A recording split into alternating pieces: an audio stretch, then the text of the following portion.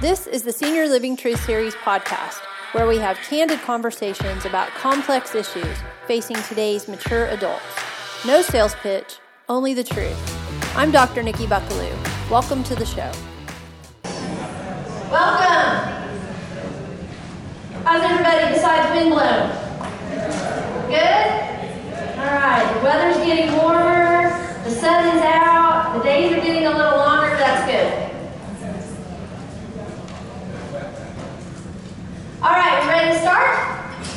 I like to start on time. I know some people go to seminars and it's 15, 20 minutes in and they're just getting started. We don't roll that way here. So we like to start on time. We like to get you out of here on time for lunch. And we open the doors, just so you know, at 9:30. You guys are all welcome to come at 9:30 if you're wondering how early is too early. 9:30 is a great time. Our sponsors get here a little bit early, so that they can visit with people if you want to do that as well. And then they're going to hang out afterwards for a little bit as well. How many people in the room, this is your first time here? Look around, good, awesome. Let's give them a hand. We're glad you're here. And I saw most of you stopped off at the sponsor tables on your way in, and I'm so glad you did that. And I don't know if you know this or not, but the reason that these seminars are free for people that consider themselves seniors, whatever that age that is, and their guests, the reason it's free is because these guys lovingly underwrite it. So can we appreciate them for that? This is our 4th year of doing the Senior Living Truth Series. And we were doing it on the north side, and then we had so many people who said, you know what, Nikki, it's difficult to get to the north side every month, or it's just not feasible, so we started our south location. How many of you live in South Oklahoma City or more? Raise your hand. Awesome, great. Anybody here from Norman? Wow, okay, excellent. And anybody here from, say, Canadian County, Mustang, Yukon area? Few, okay. Anybody from the other side of town, Midwest City, that direction? Yeah, good. Where, you raise your hand where? Edmond. Oh, from Edmond, that's what I was going to say. Did anybody come from the north side of town? All right, very good. That happens too.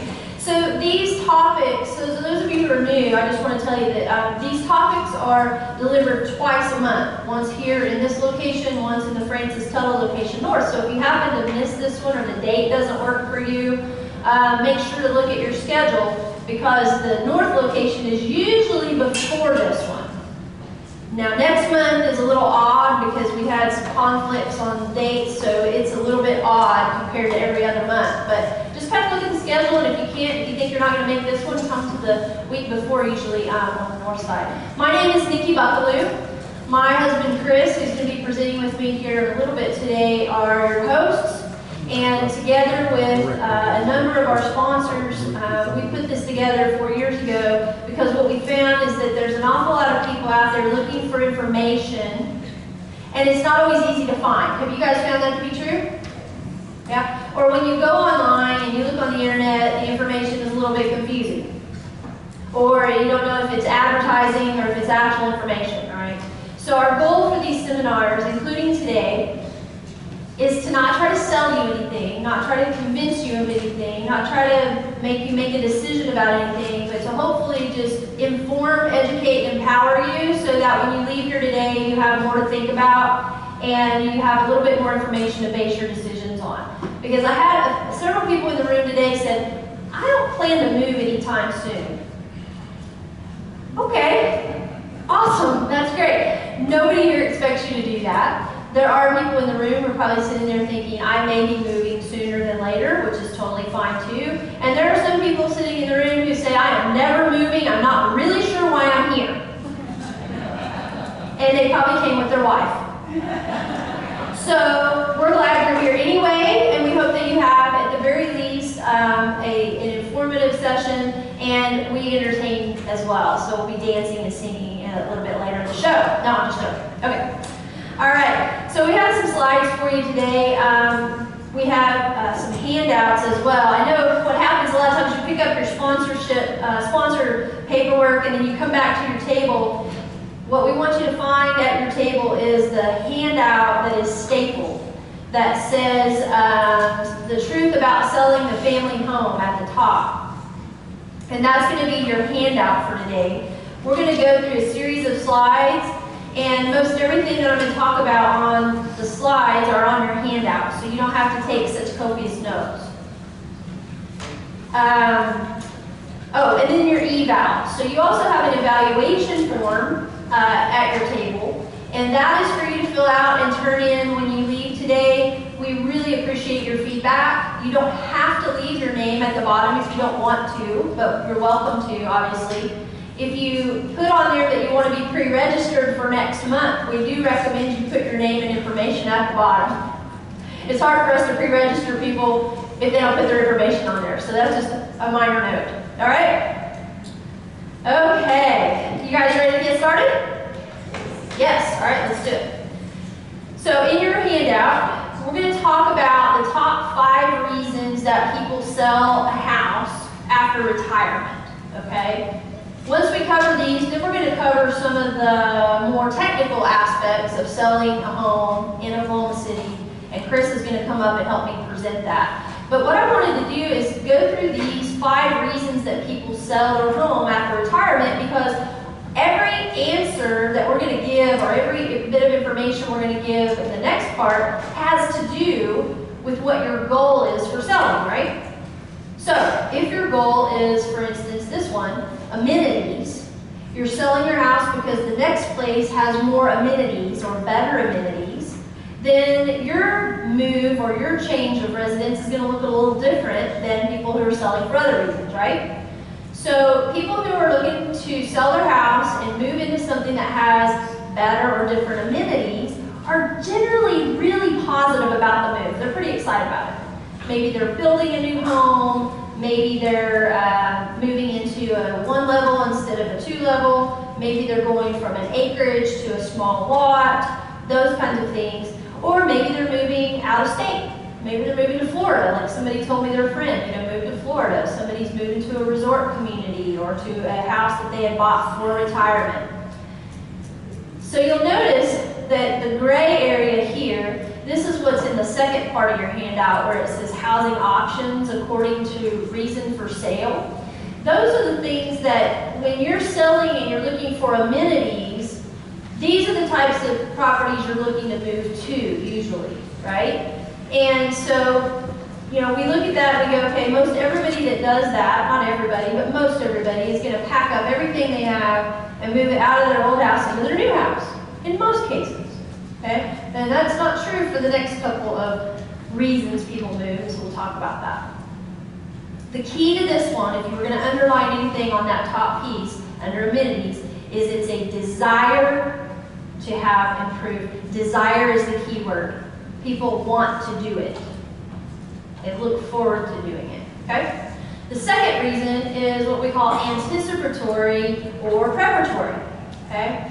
And this is probably the client that we deal with most often. These are people who they're not really excited about moving, really, but they're doing it in anticipation of a future need or future changes in their lifestyle, okay? So they have their outlook on their move is usually a little bit ambivalent, mixed feelings. I know I need to do it, but I don't really want to do it, especially if there's a couple. Sometimes one of the couple says, I really want to do it, and the other part of the couple says, I really don't want to do it, right? You guys know what I mean. And so this is where people are balancing their decision to move with a pragmatic reason versus a emotional reason for doing it or not doing it. So there's a lot of that going on. Now, what happens with an anticipatory or preparatory move, where the person is moving when they sell their home, is based on future needs and concerns versus amenities. Now, amenities for fun's sake. Okay, so amenities may be different in this case. So what we found is that people move for this reason are moving into places like a smaller house for sure, almost always, or a smaller lot, smaller lawn, that kind of thing. Get rid of the pool, get rid of the shrubbery, have something more manageable. Independent living, senior community, or an apartment, maybe near family or friends. This is where a lot of people opt to lease instead of own. Not always, But people will say, you know what, I just don't want to have a house to deal with if something should happen down the road. I don't want my kids to have to come in and sell a house, so I'm going to lease. Okay? So that's the second type of reason that people sell, is to get something that's for the future purposes. And I always hear people say, when I did my doctoral research, I had a couple of the couples that I interviewed said that they had bought their forever home. And one couple had bought 3 forever homes before they moved to a continuing care retirement community here locally. So that's usually that's kind of the goal, is this is my forever home, it's gonna see me through to the end. Majority of people, it doesn't, because there's usually at least one more type of move that comes, and let's talk about what that might be. So most of you in this room right now, I would say all of you, because you're here, if you were going to make a move today, it would be that move, right? Or the amenity-based move. Oops, wrong direction. I thought I did it. Or the amenity-based move, right? You'd be going, hey, I'm going to go build a big house, buy a big house, buy a smaller house, buy a nicer house, buy a resort, or, you know, I'm going to downsize, I'm going to scale back, I'm going to go maintenance-free in preparation. Okay, can we agree on that? Now, if something were to change, this is the next kind of move that might happen, and this is not as fun of a move for most people. It's based on current care needs. And what happens is, whatever's going on in someone's life, and it may not even be them, it may be their spouse or someone else that they're caring for, those needs can no longer be managed in the home, and they need to sell the home and move into something more manageable or something that will accommodate that. The outlook for people doing that could either be optimistic or pessimistic. What do you think that's based around? Their health, maybe? No? Huh? Attitude, their mindset. I know people who have had to move, and they go, I'm going to make lemonade out of lemons, and this is still going to be okay. And I know other people who are resentful, pessimistic, angry, and it doesn't matter what you try to do to help them make it a positive experience. They've got it in their head. They're just mad, right? How many of y'all know somebody like that? We all do, right? So it needs-based, and many of you maybe have been your parent, because I know a lot of people tell me I had to help my mom or my dad move, and they were ticked, right? So you can either make lemonade out of lemons, or you can be resentful and cranky, and that's just a personality and an attitude and a mindset thing.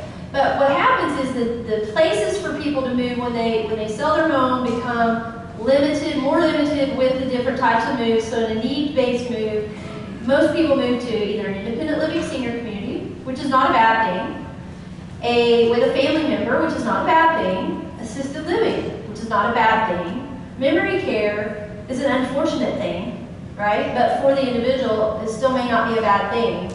But most people at this stage are leasing. They're not owning, okay? Then the fourth one is crisis-based. And this is someone who no longer has a need. They have a have to. There's really no choice in this, right? They come out of the hospital, and the doctor or nurse or family has said, you can't go home. And the person may or may not agree with that, but that's the fate of that person, okay? It sometimes is they're doing it to me versus a decision someone makes. And in this case, they're generally either going to be resigned to that, it is what it is, or resentful of it. And then the places people move are usually skilled care of some sort, assisted living, if they can afford that, nursing care, or memory care. And I suppose with family too, but we see that less and less, because at this level, the family usually can't manage it at home, okay? And then lastly, estate settlement.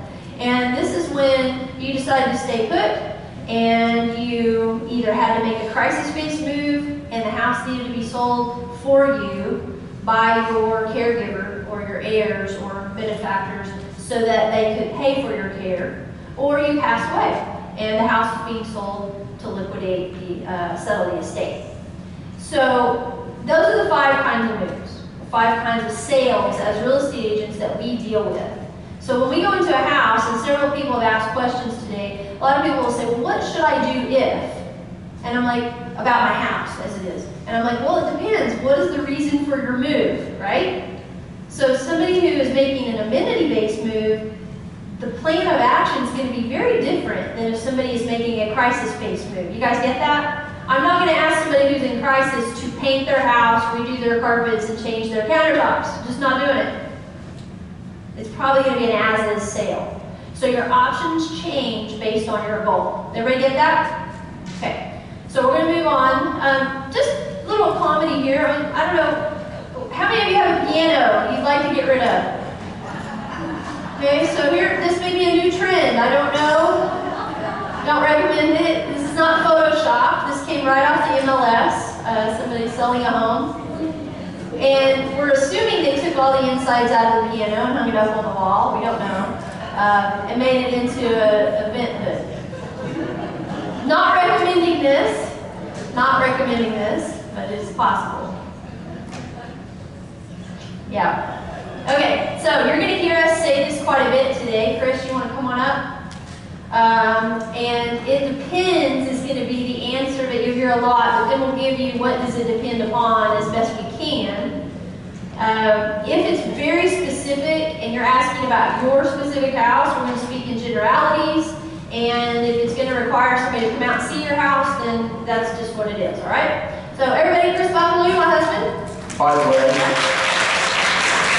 I like the piano. He likes the piano. All right, we're going to have to stand apart, I think, because that's Maybe a little bit, yeah. some feedback. Yeah, all right.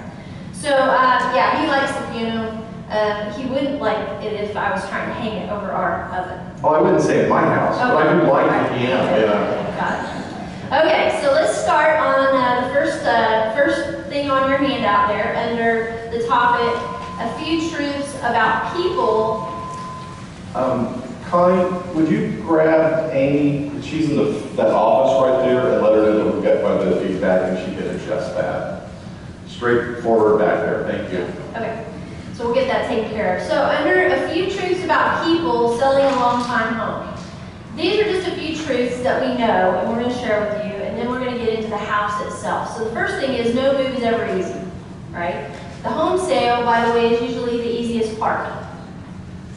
It's the one people have a tendency sometimes to stress over, and I go, you know what, once we've done everything else, the move and all that, the house is the easy part for us. Most real estate agents will tell you that. The more informed you are, the more healthy you are, and the more capable, physically capable you are, the easier and less stressful this overall process will be. Selling a house is very process oriented. So it's pretty much cut and dry how it works, especially because of the state laws. And in using the state contract, it's kind of like step by step by step by step. Now, don't get me wrong, there's hurdles and things that can come about that can cause you some issues, but for the most part, it's the easiest thing to deal with. For us. Yeah. I'm not saying that would be for you, but I'm saying for us, yeah. So the second truth is that no two people are the same. While people may deal with similar issues, everyone is unique. And the one thing that I hear people say a lot is they apologize, they feel bad for being emotional about selling their house that they've lived in for 40 or 50 or 60 years. And so I'm here to say it's okay to have some emotion around this move. For some people, they may be moving out of a neighborhood that they were the first ones in, and that's where all their friends were. It's where their social events happened. It's where their kids were raised. For some people, it may be bittersweet because their best friend lives next door. And we expect that emotion. We do. We would be surprised if you didn't have that emotion about that house. Women are far more emotional about that than men. Men have a tendency to see memories as being transient.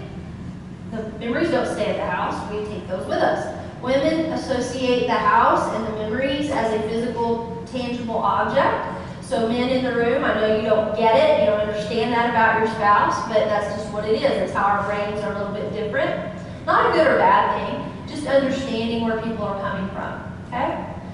A couple of other truths. Those making decisions for themselves have a far easier time adjusting than those who are not. And we see this in the needs-based and the crisis-based moves a lot. When you get to the have to part, it's definitely a lot more challenging because it's not something you're saying, hey, I'm excited about what's next. You're like being drugged with what's next. And it's not any fun. I have never heard someone say, I'm so excited about moving to the nursing home. Can y'all, have you ever heard Have you ever heard that, I'm so excited they're moving to the nursing home? Yeah. That's different. But That's different, That's a yeah. lot different. I have heard people say, I can't wait to get to the mansions. I can't wait to get to Village on Park. I can't wait to get to Whispering Creek, Concordia, Spanish Cove. When it's an independent living community where people are active and engaged and they see that life is looking forward still, they get excited about that. But very few people, if any, are going to get excited about assisted living, memory care, or long-term care. Well, who gets excited about a choice that you're not making, that you're having to make? Exactly. And that's the big difference, is you're saying, hey, I'm looking forward to something different, even if it's preparatory for something different. Yeah. You're looking forward to the change, and in spite of the fact that you are moving away from something you've got great memories with and a long history with. So, the other one is wives and husbands. This is just the truth, and this is what, and maybe that I get real excited about this topic, because that's what my dissertation was on my doctorate. And in talking to husbands and wives, I really learned a lot, and I don't know if it made my marriage better or not. I think it did, right? Let's go with yes. Almost 25 years. So I at least now understand why he's so weird. I get it now. So husbands and wives. So a lot of times wives are ready to move much earlier than husbands, and husbands have a tendency to hold out to the very end. But when they're ready, by golly, they're ready, and we're going to do it quickly. And it was their idea, by the way, just saying. And that's okay, we just have to let it be their idea. Well, generationally, it's part of it. You and I'll be ready to go long before you. That may be true. So here's what we know, though, about husbands and wives, and I make jokes about it, but there's a truth to this, right? It's not just me just making light of this. But here's the thing about it is what happens many times is husbands retire, and in some of the generations, the wives were stay-at-home moms, and the wives maybe retire much earlier, okay? Men came home, and all of a sudden they disrupted the household. Your whole routine was screwed up, wasn't it, ladies? Right? And you're still working. You're still cleaning, cooking, taking care of the household, managing appointments. You're the social director of the household, all of those things. And men come home and they go, I've worked my whole life. I'm sitting in this chair, and I'm not getting out of it. Now, that's not true of all, and so if that's not you, please don't take offense. But as a general rule, my father-in-law, who's sitting out there, and I love him to death, is one of those men. And Wanda, Chris's mom, would move in a heartbeat so that she didn't have to deal with the house cleaning and the cooking and the laundry and all of that stuff. But he wasn't going anywhere. And there's also the home maintenance that someone's supposed to be managing, and at some point they go, well, I don't even want to manage that because I'm retired. But the fact is that someone's got to do it, so it falls back to whoever will. Just because you're retired, guys, doesn't mean you still don't have to have some light bulb change every once in a while, right? Okay. So, not to give you a hard time, but to say, if husbands and wives can get on the same page and make a move together, then it doesn't feel so painful if one or the other has to make a move. You guys get that? Well, the interesting part we've run into is that we've got spouses that one is deceased, and the one making the move is saying, I wish we would have done it together. I don't know how often. I mean, every time. Every time we hear that, and it's just they never had that opportunity to do it together. When you make decisions, your whole entire marriage together, and then now it's just you, whether it's one or the other, it doesn't matter which, it's much more difficult. Here's the next one. When there are memory impairment issues, you're better off to go ahead and sell and move before the disease progresses. Now, there is a small percentage of people, 1 to 3% of all people, who will have enough memory impairment that they will require some sort of care. Now, I know it seems like more than that because you hear about it all the time. But if it happens to be you or your spouse or loved one, here's what happens. People will say, oh, we've got a memory impairment issue, we got it diagnosed, it's early stages of X, whatever X is. And they go, we're not going to move yet. Nobody's going to move yet. And then what they do is they wait until they have to move. And guess what? It's harder. Well, sometimes they wait until after they have to move. And you've got the caretaker who is exhausted and who is really running themselves down, trying to stay, and not to upset the other person. And they also a lot of times want that person to be able to make decisions with them. I saw it recently, honey. What They've do you done want it to for take? 50, they've done it for 50 They've years. done it for 50 years, and now he or she can't understand why the spouse with memory impairment can't make decisions about which china to take or not take. Well, they don't have the ability anymore to do that, and now we're asking them at a time in their life when reasoning is most difficult to make decisions about where they're going to live, when they're going to move, and what they're going to take or leave behind. It's not fair to them. So here's what I'm saying to you. If you have a loved one or you yourself are beginning to have some memory impairment issues that are going to be progressive, if the physician thinks they're going to be progressive, then you need to start thinking sooner than later.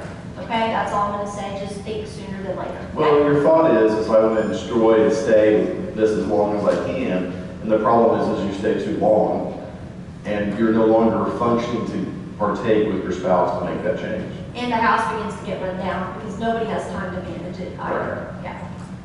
Okay, so now the house. Let's talk about the house itself. The market establishes the value of a home. Real estate people, as much as we like to think we're really smart, our job is to interpret the market, analyze it, and report it to you. We don't actually get to dictate or influence what your house is worth. Did you guys know that? You can talk to 5 real estate agents about your house, and you may get 5 different opinions about price, all based on the same statistics. And that may be similar ballpark. So you've got a ballpark to work in, or you may have one really, really high or really, really low. And so here's the thing. If realtors are bringing you the same statistics, it's your responsibility to ask yourself, how are they analyzing them and do I agree? Okay? Because here's the deal. There are only so many things that matter, and we'll talk about what some of those are. So this is one. Not all homes appreciate at the same rate. If you purchase a house in the peak of the market, and then you go to sell it and the market has adjusted, either flattened out or gone down, then it's possible that you may not have had appreciation on that house. You guys get that? There's lots of coastal places that would love to have that theory work out really well. Yeah, right. But in 07, 08, it changed a lot. And you had coastal areas, I mean, at the time you lived in Florida, you had over a 3-year period, you had houses drop 50, 60, maybe 65% of value of what it was a few years prior. But in Oklahoma, people just assume that their house is appreciated year after year after year after year. Now, what happens is houses in your area may have appreciated, but guess what? If you have done nothing to improve your house, that doesn't mean that you get to share in the same rate of appreciation as a house that has been totally remodeled. Does that make sense? Okay, so just say it. Repeat that. You heard me. You heard me. Yeah. Okay. So I had somebody the other day tell me, oh, houses in my neighborhood are selling for this price. And I said, yeah. I said, they are. If they have brand new countertops, brand new floors, brand new paint, brand new fixtures, brand new light fixtures, et cetera, et cetera, et cetera. And the person was like, oh, well, nobody told me that part, right? Zillow didn't tell you that. So they come in and they tell you the highs of the wonderful parts of your neighborhood, but they don't explain to you how that got there. Right. Yeah. So this is really a truth that I need everybody to pay attention to. And this is market trends dictate what will need to be done or not need to be done to your house to maximize your value. And so some people go, okay, we're going to sell our house 5 or 10 years out. What should we do right now to improve the value?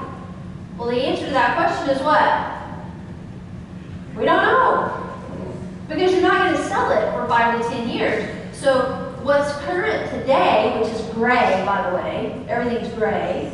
Hey, it may start to change. It's starting to change a little little. bit here and there. We don't know. But guess what? It could go back to earth tones. And if I told you today you're going to paint your whole house gray, put gray tile in, gray backsplashes and gray everything, and silver fixtures, and then in 5 years it's switching back the other way, are you going to be mad at me? Yes. So we don't give advice about how to maximize value if you're not selling your house in a period of time that we can. If you're not selling it in the next 30, 60, 90, 6 months, it's probably not worth making the improvements for the improved price. Why would you make the improvements then? It's about you. Yeah, So what do you want? Do you want the new appliances? Do you want the different color and paint on the walls? Do you want the study redone? Whatever it is.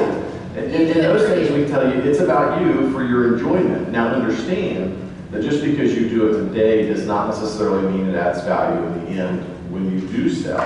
I had somebody tell me a while back, we have brand new carpet. We have brand new carpet. And I said, it's beautiful. Like, when did you replace it? Oh, honey, what was it? 6 years ago? 6 years ago is not brand new carpet. Here's what qualifies as brand new carpet. You put the carpet in and nobody lived there.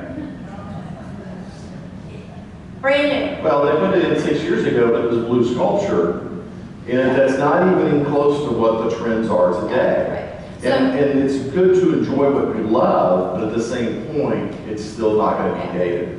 We run into a lot of houses that are built, which I think is the next one. You want to go to the next one? yeah. Go ahead. Custom homes may have many upgrades, even new homes, right? But can still sometimes be personalized so much that the upgrade is actually detrimental to the resale value.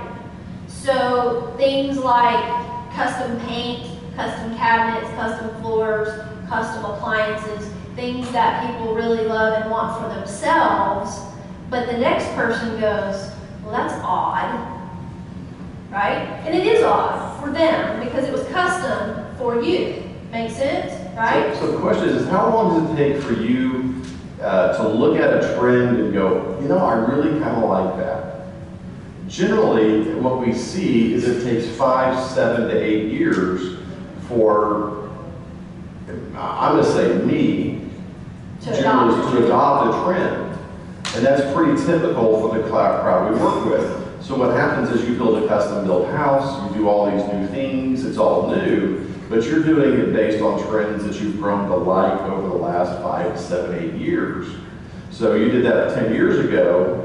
We go to sell the house now, current day, so your trends are actually not 10 years old, they're 17 years old, 18 years old. And it's considered an outdated decor for what we're looking at. So when we walk into the house and you go, but I've done all of this custom work 10 years ago based on trends that were already older. And so as much as you do that, it's for your enjoyment. It's for your pleasure. We call it a sunk cost. We're not saying don't do it. We're saying do it for you because it's for you. Understand your house is for you. Your house is not necessarily the best investment model to grow wealth. However, statistically it is. But for your enjoyment, do it the way you want. So if you're not going to sell for a period of a few years, don't ask us what you need to do today to make your home worth more. A perfect example. You guys have all talked to Naomi or have gotten a message from Naomi. They had a flood. They had a water pipe break, and they went in to redo things. And she calls me and goes, what do I put in? I said, are you selling it next week? She says, no, it's going to be years. I said, put in what you want. Because it's not going to be relevant when you go to sell. And that's the thing, when things like that happen, do what you enjoy and what brings you joy, and not what's about the market. And then don't be offended if we tell you that the carpet color you chose is not going to help sell the house. It's okay, right? Because I'll tell you what sells houses right now is boring. Hold on here. What sold houses has always been boring. Right. It's always earth tones, like beiges, realtor beige at one point in time. Well, here's what doesn't sell houses. Can I show my pictures? Oh yeah. So these are real pictures from the MLS, and and for the person who did this, it was what they wanted, and they probably spent a lot of money doing it, but it is not going to necessarily make the value of the home more, okay? Mural on the wall. When you take that bed and that little chest out of the room, is that going to be an additional feature that everybody's going to want? No. The good news is it's just paint. What about that one? How many of you like to work out in the woods? Or relaxing. I'm kind of a beach person, right? So this would work for me. It doesn't make it that it's perfect for them, but somebody's going to paint over that, right? And then here's some chandeliers and some drapes. I'm going to say, ladies, your drapes that you picked out the fabric, had it shipped over from Italy, and spent thousands of dollars having them custom made. Custom made. Take them with you.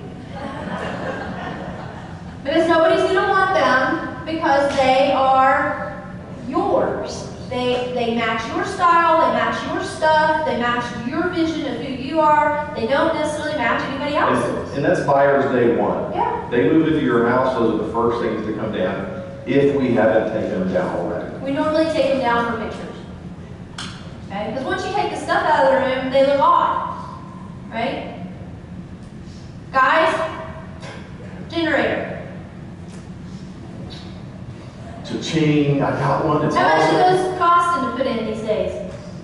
$8,000 to $10,000. Your buyer will love you. Your buyer will love it. They are not going to pay $8,000 to $10,000 more for your house because of it. You guys get that, right?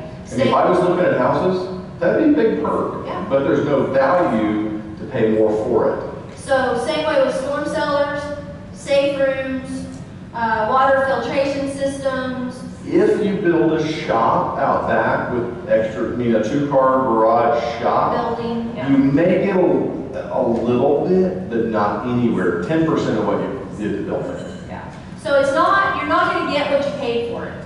But if someone's sitting two houses side by side and they're saying they're similarly priced, the features are similar, but this one has a generator or this one has a shop and the other one doesn't, then you're probably going to win out, right? But it doesn't mean they're going to pay significantly more for it because of those features. And we've had clients literally line out all their upgrades and how much they spent. They spent $50,000 on all these upgrades, and I look at them and go, that's absolutely fabulous. Did you enjoy it, and were you happy you had it? And if the answer to that is yes, then I said, that was your $50,000 value. Because when you turn around and look at the buyer, they're going to look at that and go, does it have windows, does it have heat and air, is it all working?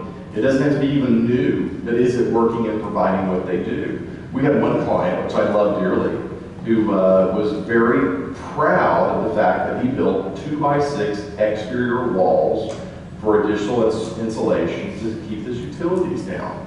And it was very important that we tell everybody that. And I said, that's great, we're happy to tell them, but it's not going to necessarily net you any more money. It's not going to matter. Unless you have another person who has that same value system, which they're slim, they usually don't care. Same way with heating and air conditioning unit. You may go with the biggest and the greatest and the grandest, but all the buyer wants to know is, does it have air conditioning and does it work? Okay? So if you're thinking about selling your house in the next few years and you have to replace your heating and air conditioning unit, ask yourself, am I doing this for me? Or am I doing this for an investment? Because if you list out on your items for us to tell the buyer about that you spent 10 times more on this heating and air unit than you had to, the buyer's going to go, well, that was dumb. But thank you. But thank you. Well, and You see what I'm saying? And we have that same thing. I follow that same track. I want the best. I want the best of whatever we're buying. And at the same point, I've got to look at that and go, is there a return on what I'm doing? Well, can I save money on my utilities? Yes. Will it offset over time some of my expense? Yes. Will I net anything on a 5-year-old heat and air system that's the top of the line, 18-seater, literally has variable speed, all the things you could possibly do, zone, blah, blah, blah. It doesn't. So here's the one thing though we should have conceded on. I should have let him go ahead and buy the more expensive refrigerator that doesn't spit ice out on the floor 3 hours after you got ice in your cup. Should have done that. I tried this out. Should have done that. Okay. That's all I got. All right. So let's keep going. Location still matters. Condition, size, layout, appearance, amenities are still factors in determining the value of the home. You have to also factor in inventory that's available in your market. Here are the things that don't matter. Emotional attachment to your home that you may have or the mortgage balance you have are not relevant in terms of what the home's value is. So or the amount of money you need to net to do what you want to do. I've heard it so many times, and it makes me crazy when people say, well, I need $100,000 out of this house to go buy my next house. Great. That has no bearing whatsoever on what you're going to get out of your house. That's like me saying, well, I really like that new Lexus they have out, and I need $50,000 out of my old 2009 Lexus to be able to buy that Lexus. Guess what? There's not a buyer in town that's going to give me that money for that Lexus so that I can go buy this Lexus. You guys get that? They don't care. So if you have mortgage balance, you're dealing with what you're dealing with. There's nothing we can do about that. You're still going to have to pay that mortgage off with whatever you get out of that house. So the words I use generally when talking to clients is that look at that and say, well, I've got to have a price at X to make what I want to get to where I need to go. And the market won't bear that. I look at them and I said, that's great. You're the best buyer for your house. So congratulations, you're there. Buyer. It's kind of like going to an auction and you keep bidding it up and bidding it up and bidding it up because you want more, and at the end you bought your house. That's Congratulations. That's exactly what it is. And if that's where you want to stay, that's perfect. But if you're looking at making a change or a transition, then probably not the best use of your time, energy, and effort. So, the internet has changed how real estate sales are conducted. It's just a reality. Technology plays a key role in the marketing of property, how we attract buyers to a property, as well as the transacting of the sale. Technology is key. You no longer stick a sign in the yard that says for sale by owner and have tons of people calling you about that house. If it's not on the internet, chances are, unless somebody lives in that neighborhood, they're not buying. Unless they're an investor. Investors love for sale by owners because they think it's a deal. Okay? We'll talk more about that here in a minute. Well, the good part about that is, as a for sale by owner, if you do put your home on the market and you do put it on the internet, as realtors, we say thank you because you've now given us our call information who to call to list the house.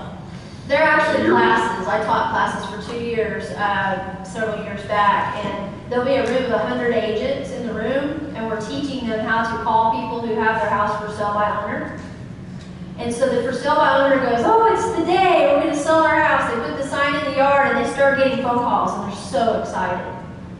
Well, not so much. Until they realize that every call they got that day was a real estate agent asking when they were going to sell their house. Okay, so I'm just saying, I'm preparing you. I'm not saying you shouldn't do it. If you choose to sell your house by owner, you need to know that 9 out of 10 calls you get are going to be from real estate agents. Well, unfortunately, one of that 10 calls is going to be an investor. An investor, yeah. Going to say, oh, you want that much? No, buy. Yeah. Because they're looking for a deal. So, you got to put the information on the internet if you're going to for sale by owner, especially. But so, another truth: a home priced and positioned correctly.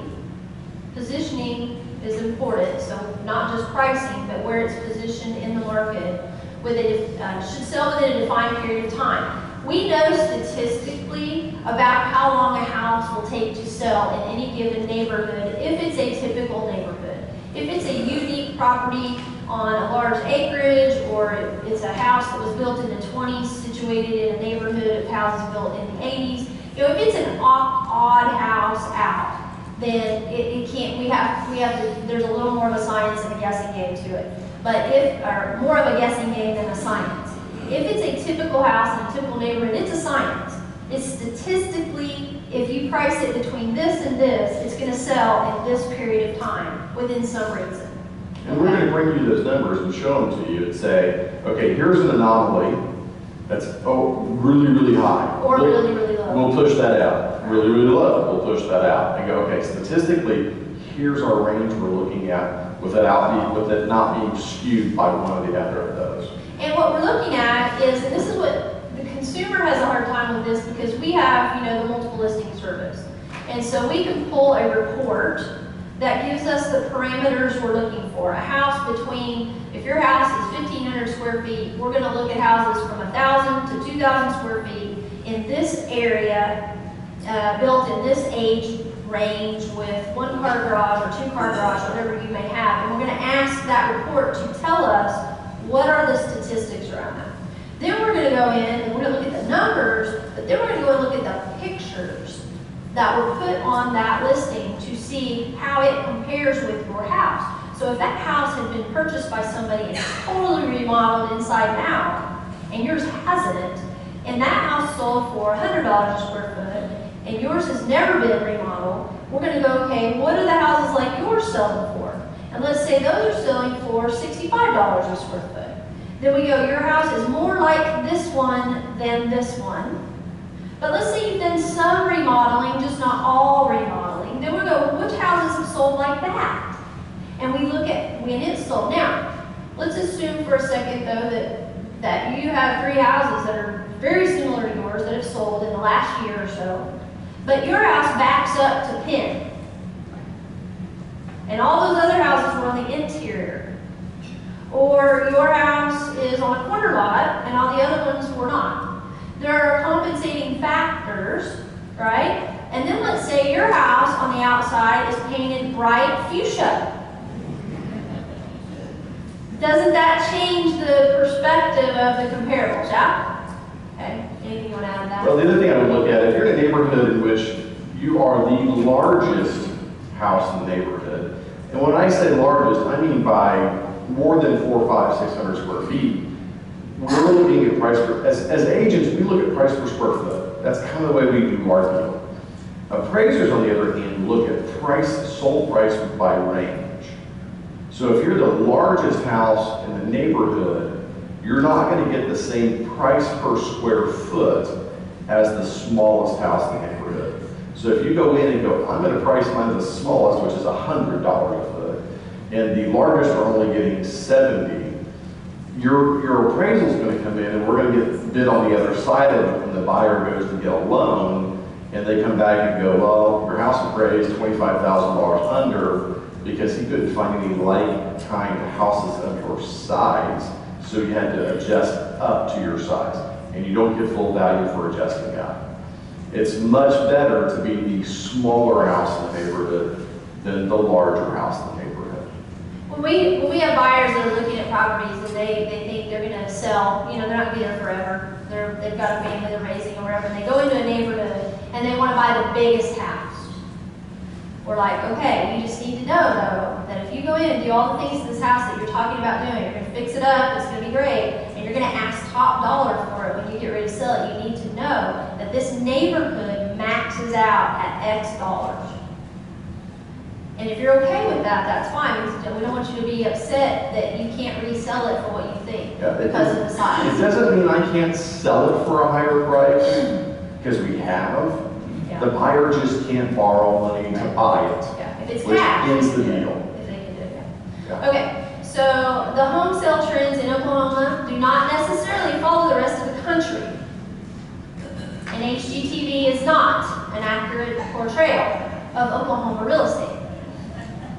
And I hate to burst some of your bubbles because I know people love this stuff, but they are all fiction. They are all scripted, they are all people playing parts, and none of that is real. So when they go on there and show how much you can buy a house for on the coast of Florida, please know that everything about that is fake. Well, the interesting part, we actually had a friend explain to us that they went back and recreated a sale that was several years prior. And the numbers were so low because the market had been so, that everybody thought, well, you can get a great deal there. And the fact is it had changed. So they were getting all these calls. They went back and did an instant replay of several years ago, and it's just not real. Yeah. So we run into these challenges of having to educate people of going, it's not as real as you think it might be. And what they make you think is that your house has to be perfect to sell it. How many of you think that?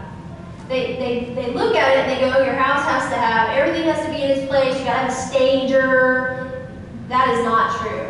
It is just not true. You can live in your house and sell it, or you can empty your house and sell it. It does not have to be staged. In Oklahoma City, in Dallas, there's certain parts of Dallas that, people are paying stagers to bring fake furniture in. It's real furniture, it's just not theirs. They're bringing furniture in. It's rented furniture. It's rented furniture to make the house look prettier for the pictures. And we just don't see that much here. Maybe you get up in the millions plus, yes, but the average homeowner is not going to need to do that. The cost to do it is cost. Yeah, It's cost expensive in normal ranges. So higher price points have longer marketing periods in Oklahoma City.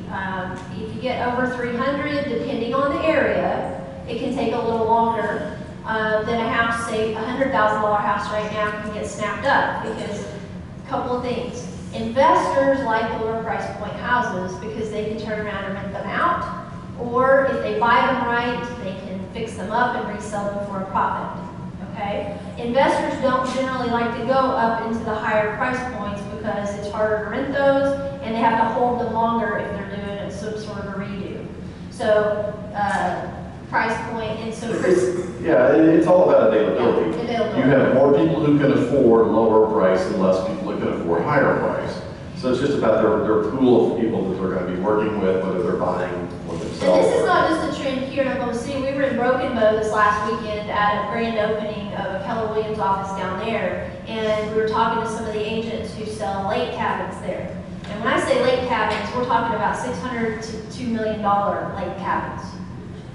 My family didn't have a cabin like that when I was growing up. We stayed in a very nice 4,500 square foot, 6 beds, 6.5 Two baths, hot tubs, yeah. 2 hot tubs. But here's what we learned, is that these were being built and they were flying off the shelf before they were even completed, and now they've got a bunch of them sitting. So if you're looking for a cabin in southeastern Oklahoma, now's the time, because they have inventory, and that inventory's not moving as quickly. You see where I'm going with that? So just keep that in mind, that on a dime it can change, okay? Especially in the higher price points. If we have a bunch of overbuilt houses in those higher price points, and Devon lays off a bunch of people, or Chesapeake lays off a bunch of people, or the market changes in the oil and gas industry, what happens to our housing market?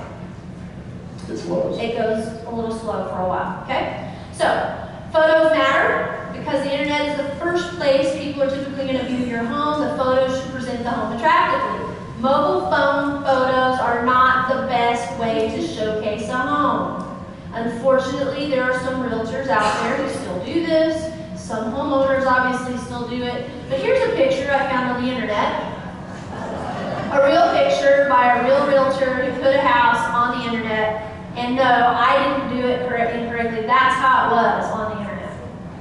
Yeah. Does that portray that bathroom very well? Yeah.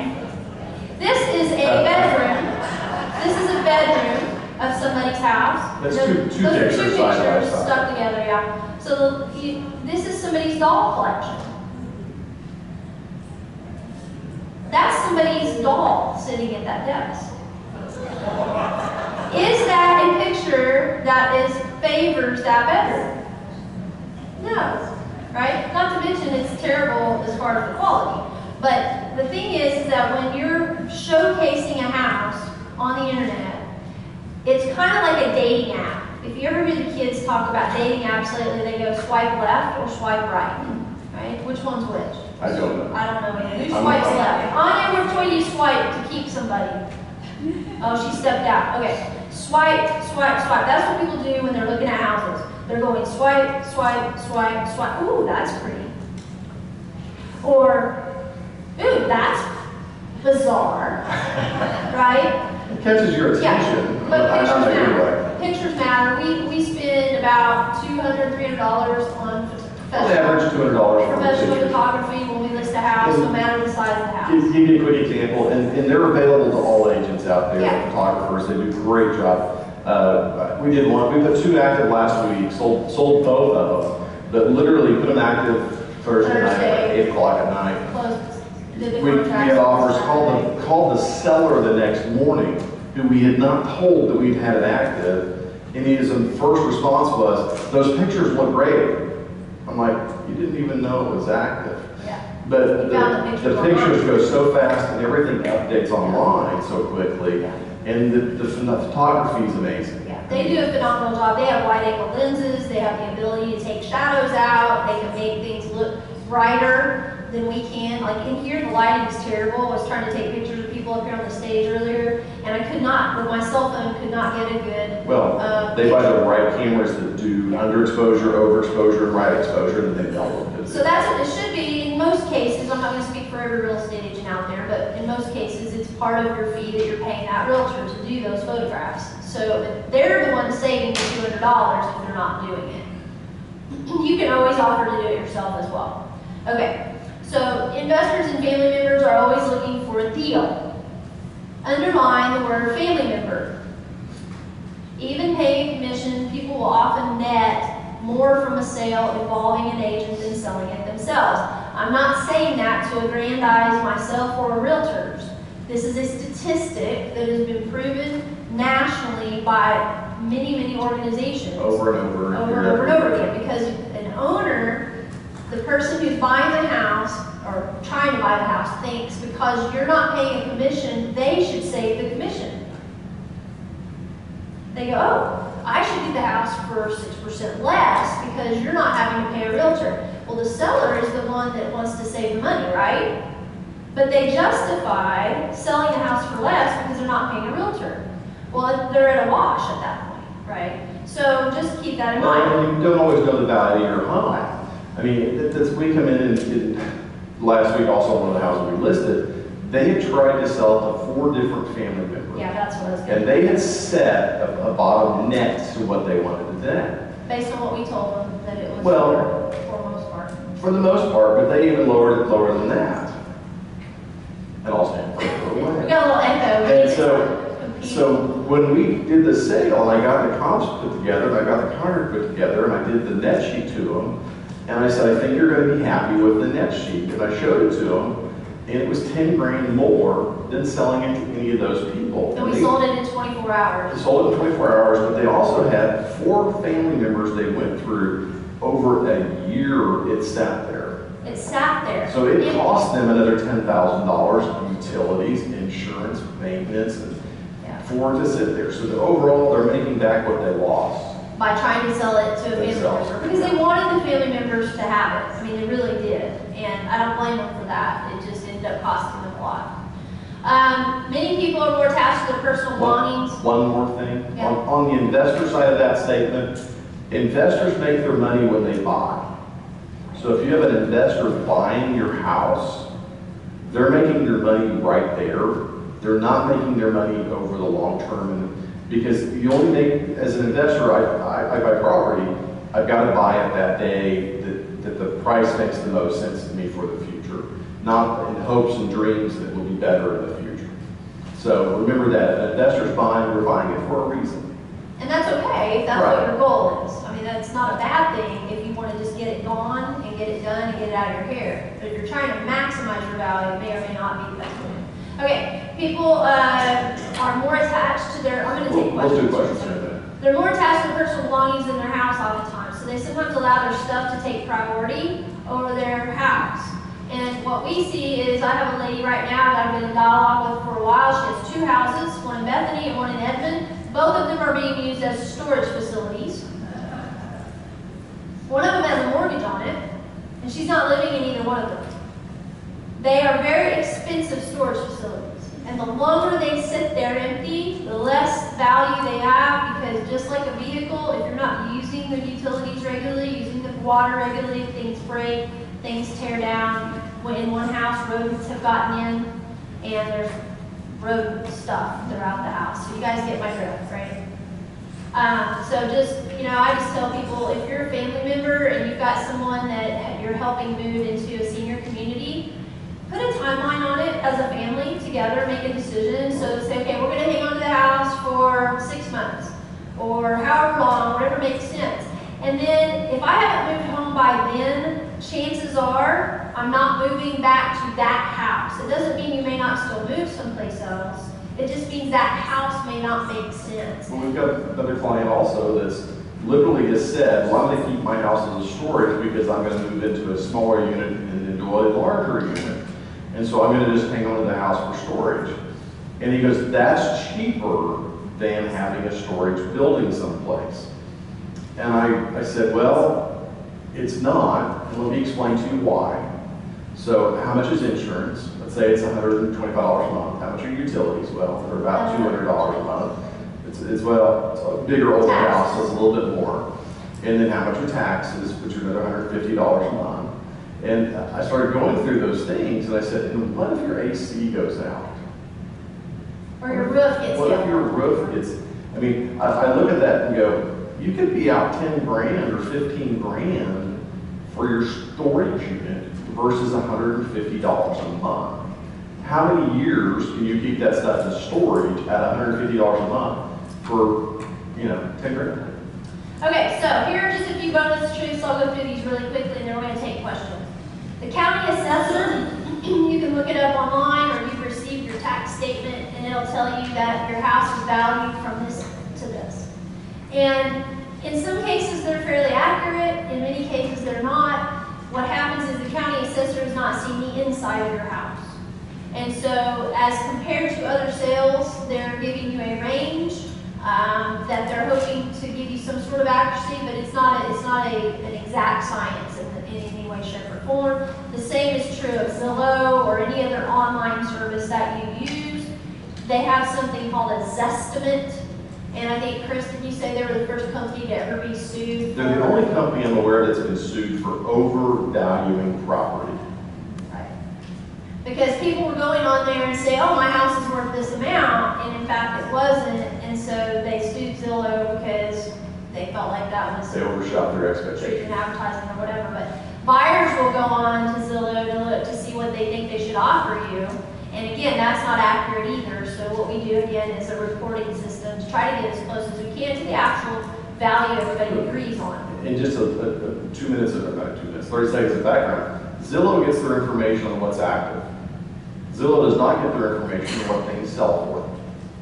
So they may get a price point of what was active, but not what it would actually sold for. Makes a big difference. And it just skews their numbers, and they've tried to do some adjustments, but it's not very good.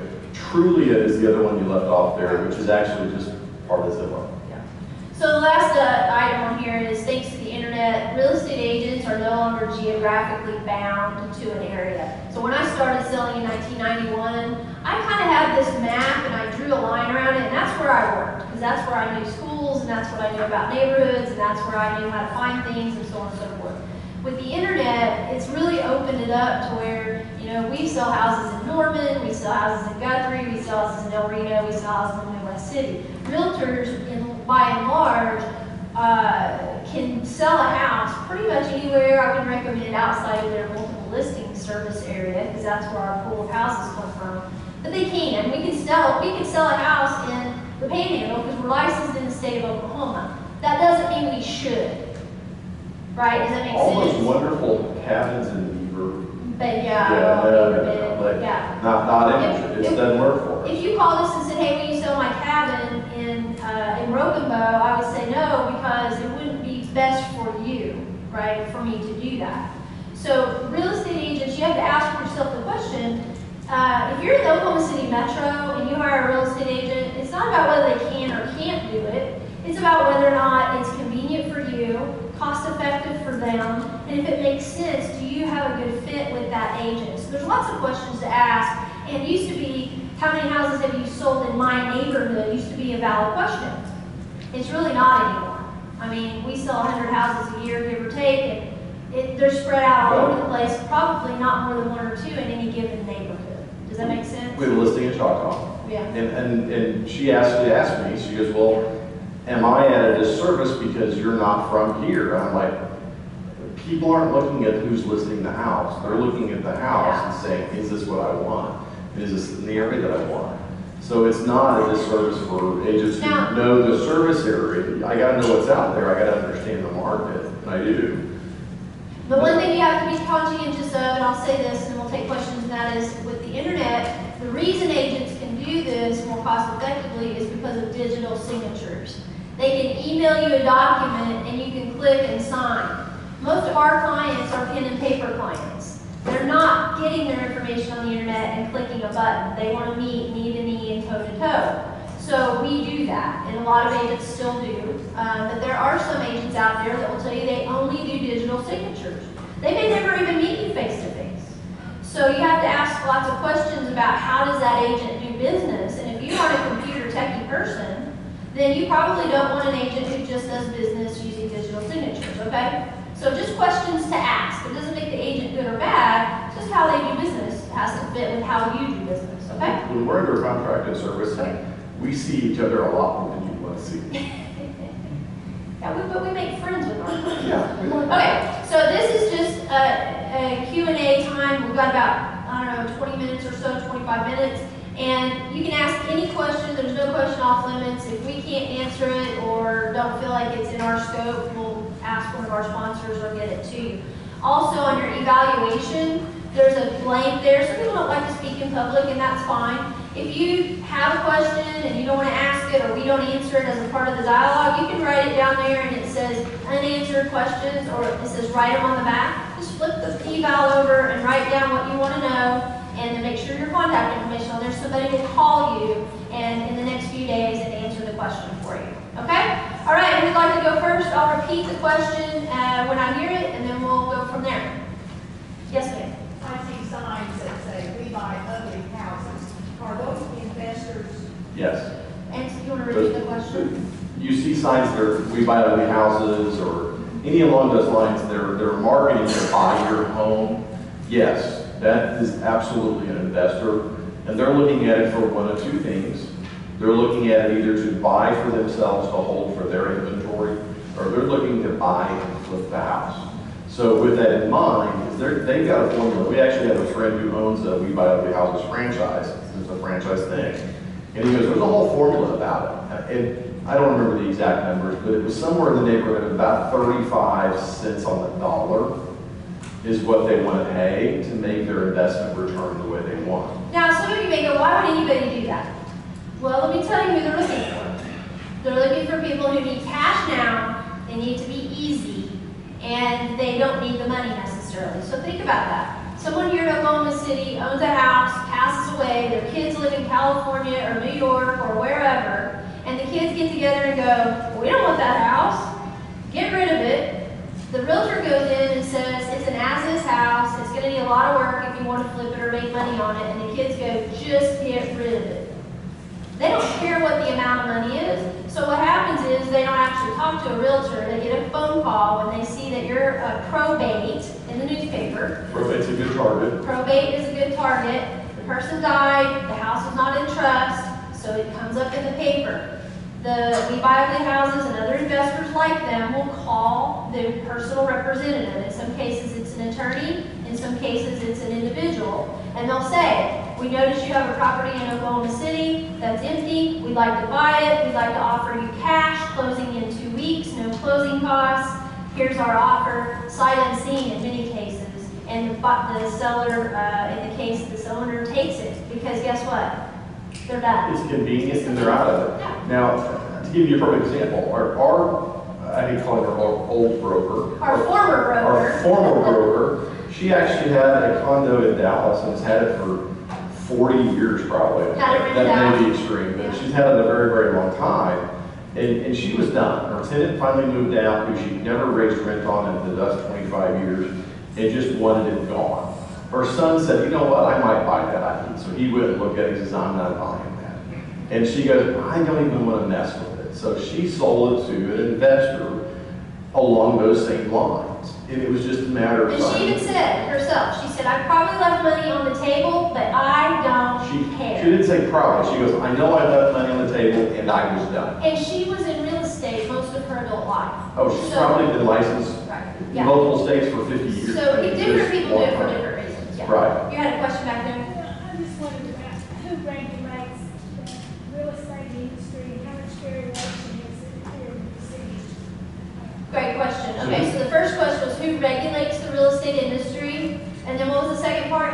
What, the percentage of your cut Commissions. commission, is that pretty standard across the? Good question. Is the commission standard and how is the real estate industry regulated? Let's start with the first So question. the industry, as far as Oklahoma is concerned, is regulated by the Oklahoma Real Estate Commission. Oh, right. So that's step one. Underneath that, if you're working with a realtor, we are members of a national association in which we have a code of ethics to follow. Not every real estate agent is a realtor. So So- some auctioneers, some people that are just doing business for themselves may not be a part of the National Association of Realtors. They're just licensed. So in the therefore, state. they don't fall under that code of ethics and answer to the association. But if you're selling property for somebody else, and you're not an attorney handling a case of some sort, you must be licensed under the Real Estate Commission in Oklahoma. And then we're also members of the Oklahoma Metropolitan Association of Realtors, who organizes and runs our multiple listing service. So the multiple listing service used to be reserved only for real estate realtors, and now they opened it up. There are some exceptions following certain rules. But and to your answer on the question of fees, there is no set fee. Because antitrust, we can't set a fee. If we all set a fee, we would all be in trouble. It's called price fixing. Yeah, so it'd be price fixing in antitrust. So to give you kind of a rule of thumb, what we see nationally, which trickles down to Oklahoma generally, is a range. And so in a typical range for a typical house, in a moderate price point, anywhere from 5 to 7% commission, with 6 being kind of the norm, if you will, or average bell curve, 5%. So there are companies out there that do what they call limited service agreements, and so they may charge someone less, maybe even as much as little as 4%, and or charge a flat fee plus a selling realtor percentage. So here, let me give you the bigger picture. Here's how it breaks down. Some people don't know this, some people already know. So is when a real estate agent, let's say like if we were doing this, or a realtor who's affiliated with a brokerage, okay? Is the broker makes the fee. That's who earns the fee. So let's say it's Keller Williams or Remax or Don C's or whoever it is. And so they make the commission. Then that real estate agent who's the representative of that client makes a percentage of that. So let's say the fee was 6%. The company, there's 2 realtors involved. So somebody from Remax or somewhere sells a listing that we have. Those real estate agents split that commission half and half, or not. It could be any split. Any amount. It could be half and half, it could be not. And so let's say, for the sake of argument, it's half. So 3%. Now my company is going to take their percentage of my 3%. And their company is going to take their percentage of their 3%. And every one of us out there has a different arrangement with our brokerage. There is no norm. Some people are on 100%, some people are on 50%, some people are on anything in between.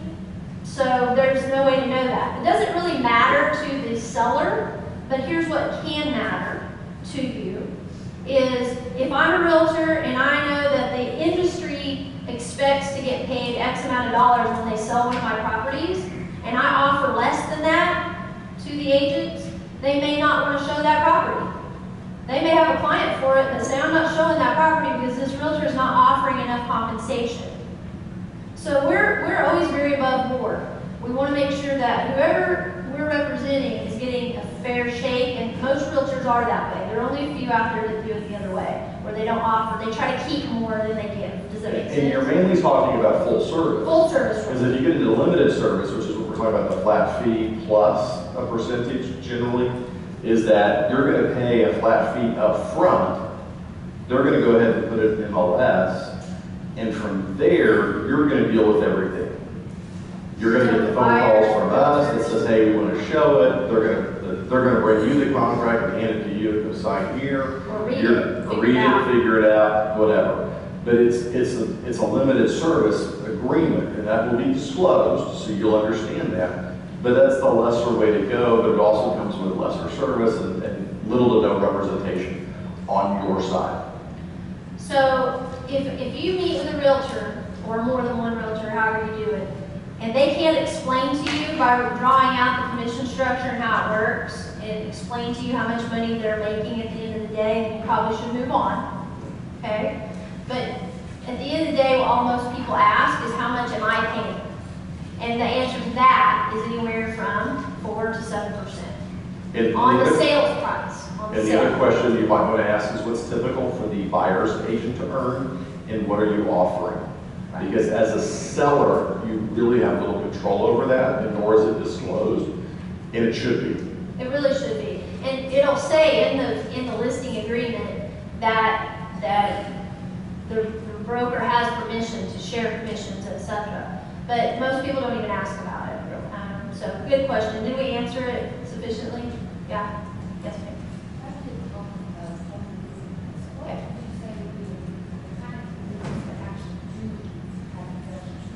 Good question. What home improvements actually do have best return on investment? It depends. You like a caveat to start off with. Right? Okay, so as there's a rule of thumb, kitchens and bathrooms, right? Okay. Now here's the caveat to that. Is let's say you have a home that in its normal condition, in its average condition, is worth $100,000 to $150,000 or less. Then you may or may not need to go in and put in granite countertops, which is all the rage, right? But if you have a house that's maybe say 200 or more in an area where most houses have granite, then you probably should put granite. Does that make sense? So the upgrades are dependent upon what people are comparing your home with. There are people out there looking at, let's say, $200,000 to $300,000 homes, and they're deciding, do I buy new or do I buy resale? And they'll go out and look at new homes, and then they'll go into a resale home, and it'll feel old, even if it's not that old, if it doesn't have all the things that the new home had in it. So in that case, the best investment might be granite countertops or quartz or something like that. Neutral color, today's trends, new faucets, new fixtures, new knobs, maybe painted cabinets. How many of you currently have natural wood cabinets? Raise your hand. I do too, yeah. How many of you like the painted, that have wood, like the painted? A few, okay. Most people who like natural wood don't like painted. And so what happens is if you go in and you redo a kitchen and you think, oh, I've done everything, but your cabinets are still natural wood, then that might have been a positive upgrade to do. But it's hard to know until we've been in your house. You want to add to that appliances. You want to add appliances. You look at appliances, good thing. Now, upgrading heat dinner, upgrading windows, those are the two big ones that we see that are very expensive to do, add no value. Buyer expects to have windows, they expect to have heat and air. As long as it works, leave it alone. Exactly. What about wood floors versus carpet? Wood floors versus carpet. Again, it depends on that price point of the house, and it depends on what's going on in your area that people like. I would give you a rule of thumb for hard surface versus soft surface. Heavy traffic areas, hard surface. Wet areas, hard surface. Bedrooms, Carpet. carpet. A house that's completely tile is usually not going to do well. I mean, literally like completely tile. Because most people do want some soft surfaces in some part of the house. But if somebody's got allergies and they've tiled their whole house or put wood floors in, they have a reason for doing that, right? And it makes total sense, but it can affect somebody's purchasing decisions. Bathrooms and kitchens, the countertops, the cabinets, the toilets, the sinks, the fixtures, that kind of thing, right? Here's what happens is somebody goes, oh, we had a pipe burst and we're going to redo the tile in the bathroom. And they put really beautiful brand new tile in the bathroom floor, but they don't do the surround in the shower. So now you've got mix and match. Or they've done a tile in the bathroom that meets the hallway tile That that's doesn't. different. And that's, so that would say when you start talking to us about updating a house, our biggest concern, or my biggest concern, is where do you start and where do you stop? Yeah. Because once you start in a corner, you're kind of stuck with how far do I go with this? Because I can walk into your house and you can say, I think we should do that. And I said, great. And then this would be next. And this would be next. And at some And don't point, do that. you're going to kick me out of the house because I told you too much to do. And So, that's the challenge with the whole it depends. and so let's talk about, and by the way, I want to remind you, I didn't think about this till after the fact, that we did a talk several months ago on selling your house as is. Do we have those flyers back there, Anya? Or did we put them on the tables? No, that didn't go there. Okay, so we did a talk on selling your home as is, and what we talk about in there is the swing, right? So if your house, if somebody bought your house as is today, and it's, say, let's just use even numbers, $100,000, they bought it as is, and they fixed it up, what could they sell it for? Okay, you fixed it up, what could you sell it for? Let's say if you fixed it up, you did everything possible to it, and you could sell it for $150, but it cost you $50 to do it. Is that a worthwhile investment? Well, Right. Let me give you an example of what I'm going to deal with tomorrow. I'm meeting with a client tomorrow, lives in a historic neighborhood, and I'm saying, the condition your house is in, it's $500. That's kind of what I would think we could sell for. Only because of the neighborhood. But you're looking at nearly a 100-year-old house. And he goes, well, but I've seen houses sell for higher. I said, you're right. If we update it and bring everything up to the current styles and trends, this is what you're looking at. You're looking at maybe $700. Now, does that not perk up your ears? That's $200,000 between what I can sell here and what I can sell up there. And then I looked at it and go, okay, so we're going to meet and kind of walk through new numbers tomorrow. My estimation, just from my gut, from seeing it for the few minutes I've seen it, is we're looking at $100,000 in 6 to 9 months. If he's moved out. If he's moved out of it, which he's already got, he's moving out. He's made all sorts of plans. So he moves out by June. We get the house July 1st, let's say. And we're looking at 6 to 9 months. So let's say it's back on the market by April 1 of next year. And he spent $100,000. So there's time and money cost in that. Now, is he going to manage it and play GC, general contractor, for it, or is he going to hire one? Because if he's going to hire one, that's going to increase his cost by 20%. And so you start looking at that, and you start looking at the cost at the end. When we get done, his net may be $40,000 or $50,000 difference. But my question to him will be, so is it worth what you're looking at going through over the next year to make $40,000 or $50,000 more? And if you don't do these types of remodels and this work all the time, because I mentioned to him, one of the first things I said is, we're probably going to want to get an architect involved. That's step one. And so you start working back from there, and that's really where you start looking at your cost and go, is it worth my time, energy, and effort? Now, at the same point, when I made the comment about taking the shine, he says, I'll just go to Peru and look at Dunlop Gone. I said, no, you're going to be there every day. I don't know the GC that I would just say, hey, do the project, I'll see you later, hope it gets done right.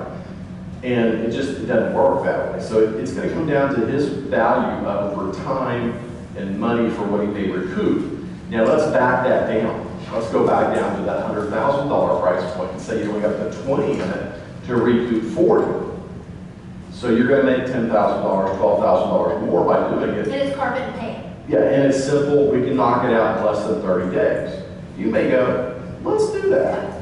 So when you start looking at the dichotomy of where we could go from one and the other for this is totally different. And it all depends on the neighborhood.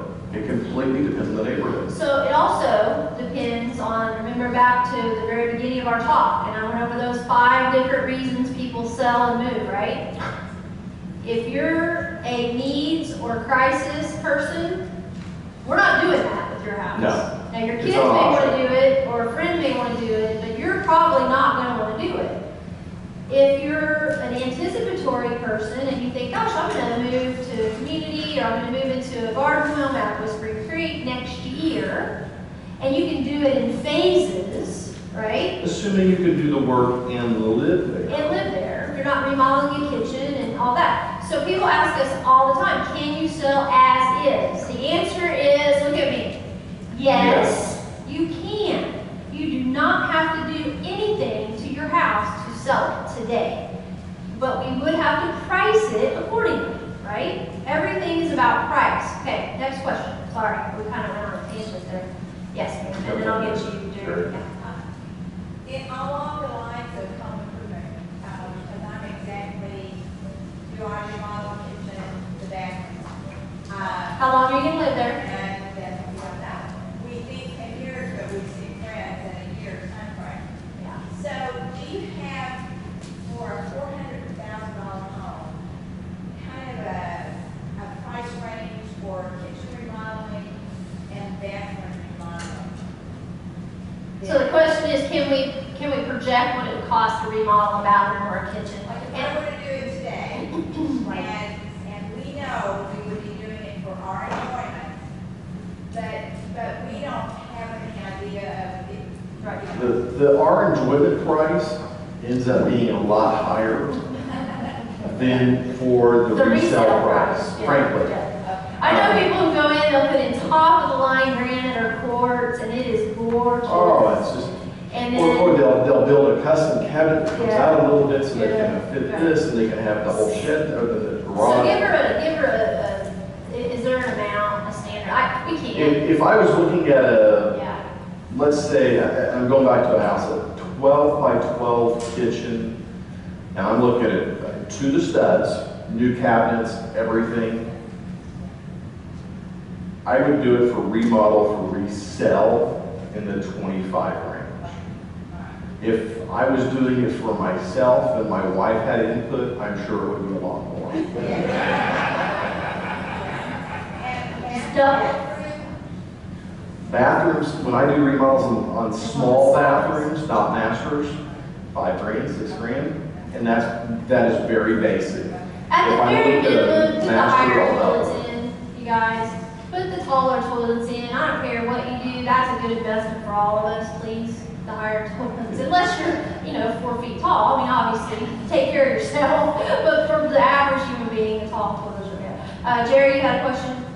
Many places we're looking at to move, we have 2-year waiting list. Yeah. 3-year waiting list. What's the strategy for waiting? So the question is, if you're moving someplace that has a waiting list, sometimes 2 years or more, what's the strategy for that? You want to know the truth? Enjoy life. Seriously, don't worry too much about it. Get on the list, and then when you get the phone call saying that the house isn't available, deal with it then. And also, when they have something available, it may not be what you're looking for, but ask them, if I move into this one, which isn't perfect for what I want, will I have priority over anybody else to get what I want if I'm already there? Because that may be a worthwhile cause to go ahead and do it, to move in, get priority for whatever you really want. Now, what Anya has, I think, back there at the OKC Mature Moves table is she also has a 10 steps to downsizing, right? Yeah. So we recommend, and Jerry and we have talked, we recommend that you move first and then sell, if you financially can do that. Now, not everybody can, but the reason we do that is because, like Jerry said, I mean, heaven forbid somebody sell and then they're living with their kids for 2 years, waiting on a house, or living in an apartment that they're not happy with, and they're storing their stuff. If the realtor prices your house accurately and the market is not terribly depressed, which it's not right now, your house will sell in a reasonable amount of time, and you can take that equity out. Some people will do a short-term loan on their current property to make that move happen, and then pay that loan off as soon as the house is sold. Now, if you do that, you need to be really upfront with your real estate agent. You need to say, I want this house sold in X period of time, and what is it going to take to do that? Because realtors are very optimistic people by nature. We want to get you the highest price possible. That's really the truth. The truth is, realtors really want to get you the most money. And so sometimes they'll overshoot the price, right? In hopes that they can get it. And if you're watching the market and you're tracking the numbers and it hasn't sold in a period of time and you're not getting a lot of activity, then it's time to reduce it quickly. A lot of people go, oh, we'll reduce it in 3 months, or I'll wait till my listing expires to reduce the price. That's crazy. We know within 2 weeks if that house is priced right. 2 weeks, max. And in 2 weeks, if it's not priced right, we're not getting good activity, we're not getting feedback, we're not getting showings, or we haven't gotten an offer, and this is in a normal price range, then we're reducing the price. If it's in a higher price range, we know it's going to sit longer, so the reduction may take a little longer, okay? But we have people right now that I know who have a house on the market in over $1 million. Started at 1.4 something, they've stayed on the market a year, went down to 1.1. It's been on the market now for almost 6 months now. They reduced it by $200,000. I mean, come on, give me a break. If you're going to reduce the price and get under $1 million, the house is worth $850, $7 to $850. Yes, closer to 7. They started at 1.4, you guys. That house is going to sit there forever. And here's the standard thing I hear people say, especially men. They'll say, well, let someone make an offer. Just let them make an offer. You know what, guys? People won't make offers anymore on houses that are so far out. Well, they On won't, price. they can't even make an offer because a $700,000 buyer is not looking at a They're not looking at a $1.1 million house. They're really Just as a structured. $125,000 buyer is not looking at a $200,000 Right. house. They don't even know it's there. Any good realtor out there is going to say, no, that's way out of your price range. Not to mention, if you were a buyer and you said, I want to buy at 150, and I'm your realtor and I keep bringing you things that are 250, how long are you going to play with me? Right. Because I'm not meeting your needs. So you've got to understand that we've got to be able to satisfy the buyers and 5% close. max. I think, are you going to argue with me about that? I think 5%? I could, but not today. So 5%. So if you're going to price your house over list price, over sales price, not more than about 5%. In the higher price point you go, the less Less over. that 5% is. It's okay to take full price for your house. It really is okay. We recommend it. If we price it right, you and should you've get. got a neighborhood that's selling, it will sell quickly. Matter of fact, it may sell quickly with multiple offers. Is that okay? Yeah. We sold a house over the weekend. It went on the market Thursday night. We had 3 offers by Friday afternoon, and on Saturday they signed the second offer, which was full price. The third offer. The third offer with full price, asking a little bit of closing costs, but essentially was a $4,000 reduction in list price. That was the most that they came off of it. Okay. And that was the best offer, the first offer. Last was- question. They're being offered above list price. Absolutely. In an area where you price it right, or even a little under market, In where the, there's no inventory. right, in the right areas we do. In some areas, there are buyers that are scrambling to get that house, and so we'll get, I think, what was that house, Dawn? Fleming's house was, we had 12 or 13 I offers. think we had, when it was all said and done, because of the way we strategized it, I think we had 8 ballot offers to present. Valid offer. We had 11 offers come in, and people backed out before. And we how much presented. over list did it sell for? Our initial over list was 40 something thousand. 30,000 over. We ended up selling it for 20 over. Yeah. But we told him that's what was going to happen because we knew that he was worried it wasn't going to sell. And he's one of our only clients that we've looked at and said, I understand you're worried and concerned, and I will guarantee you'll net this. Guaranteed. It was like a guaranteed sale. We And- would and- buy and it. I would have bought it for what his net was, for what he had to have all day long and been way ahead. And that's how we knew that the area was going to, he ended up so much better off. I want to honor your time, so I want to say a couple of housekeeping items before you leave. If you'd like to come to next month's seminar, we'd love to have you here. We're going to really talk about the difference between what home health is and what in-home private duty care is. What the costs are, how it works, how you get it, how it's paid for, all that. So get registered for that. Please turn your eval in to Jim back in the back when you leave. He's wearing a purple shirt. And Anya back here has a handout I mentioned earlier. Did they make copies for us, Anya? Oh, that was nice. So the as-is handout is back there. You can pick it up if you want it. And the 10 steps to downsizing handout is back there. And I know several of our sponsors have handouts, so be sure to pick those up. So did you guys get value today? Thank you. Thank you. All right. If you got any questions, we'll be here to answer them. You got it.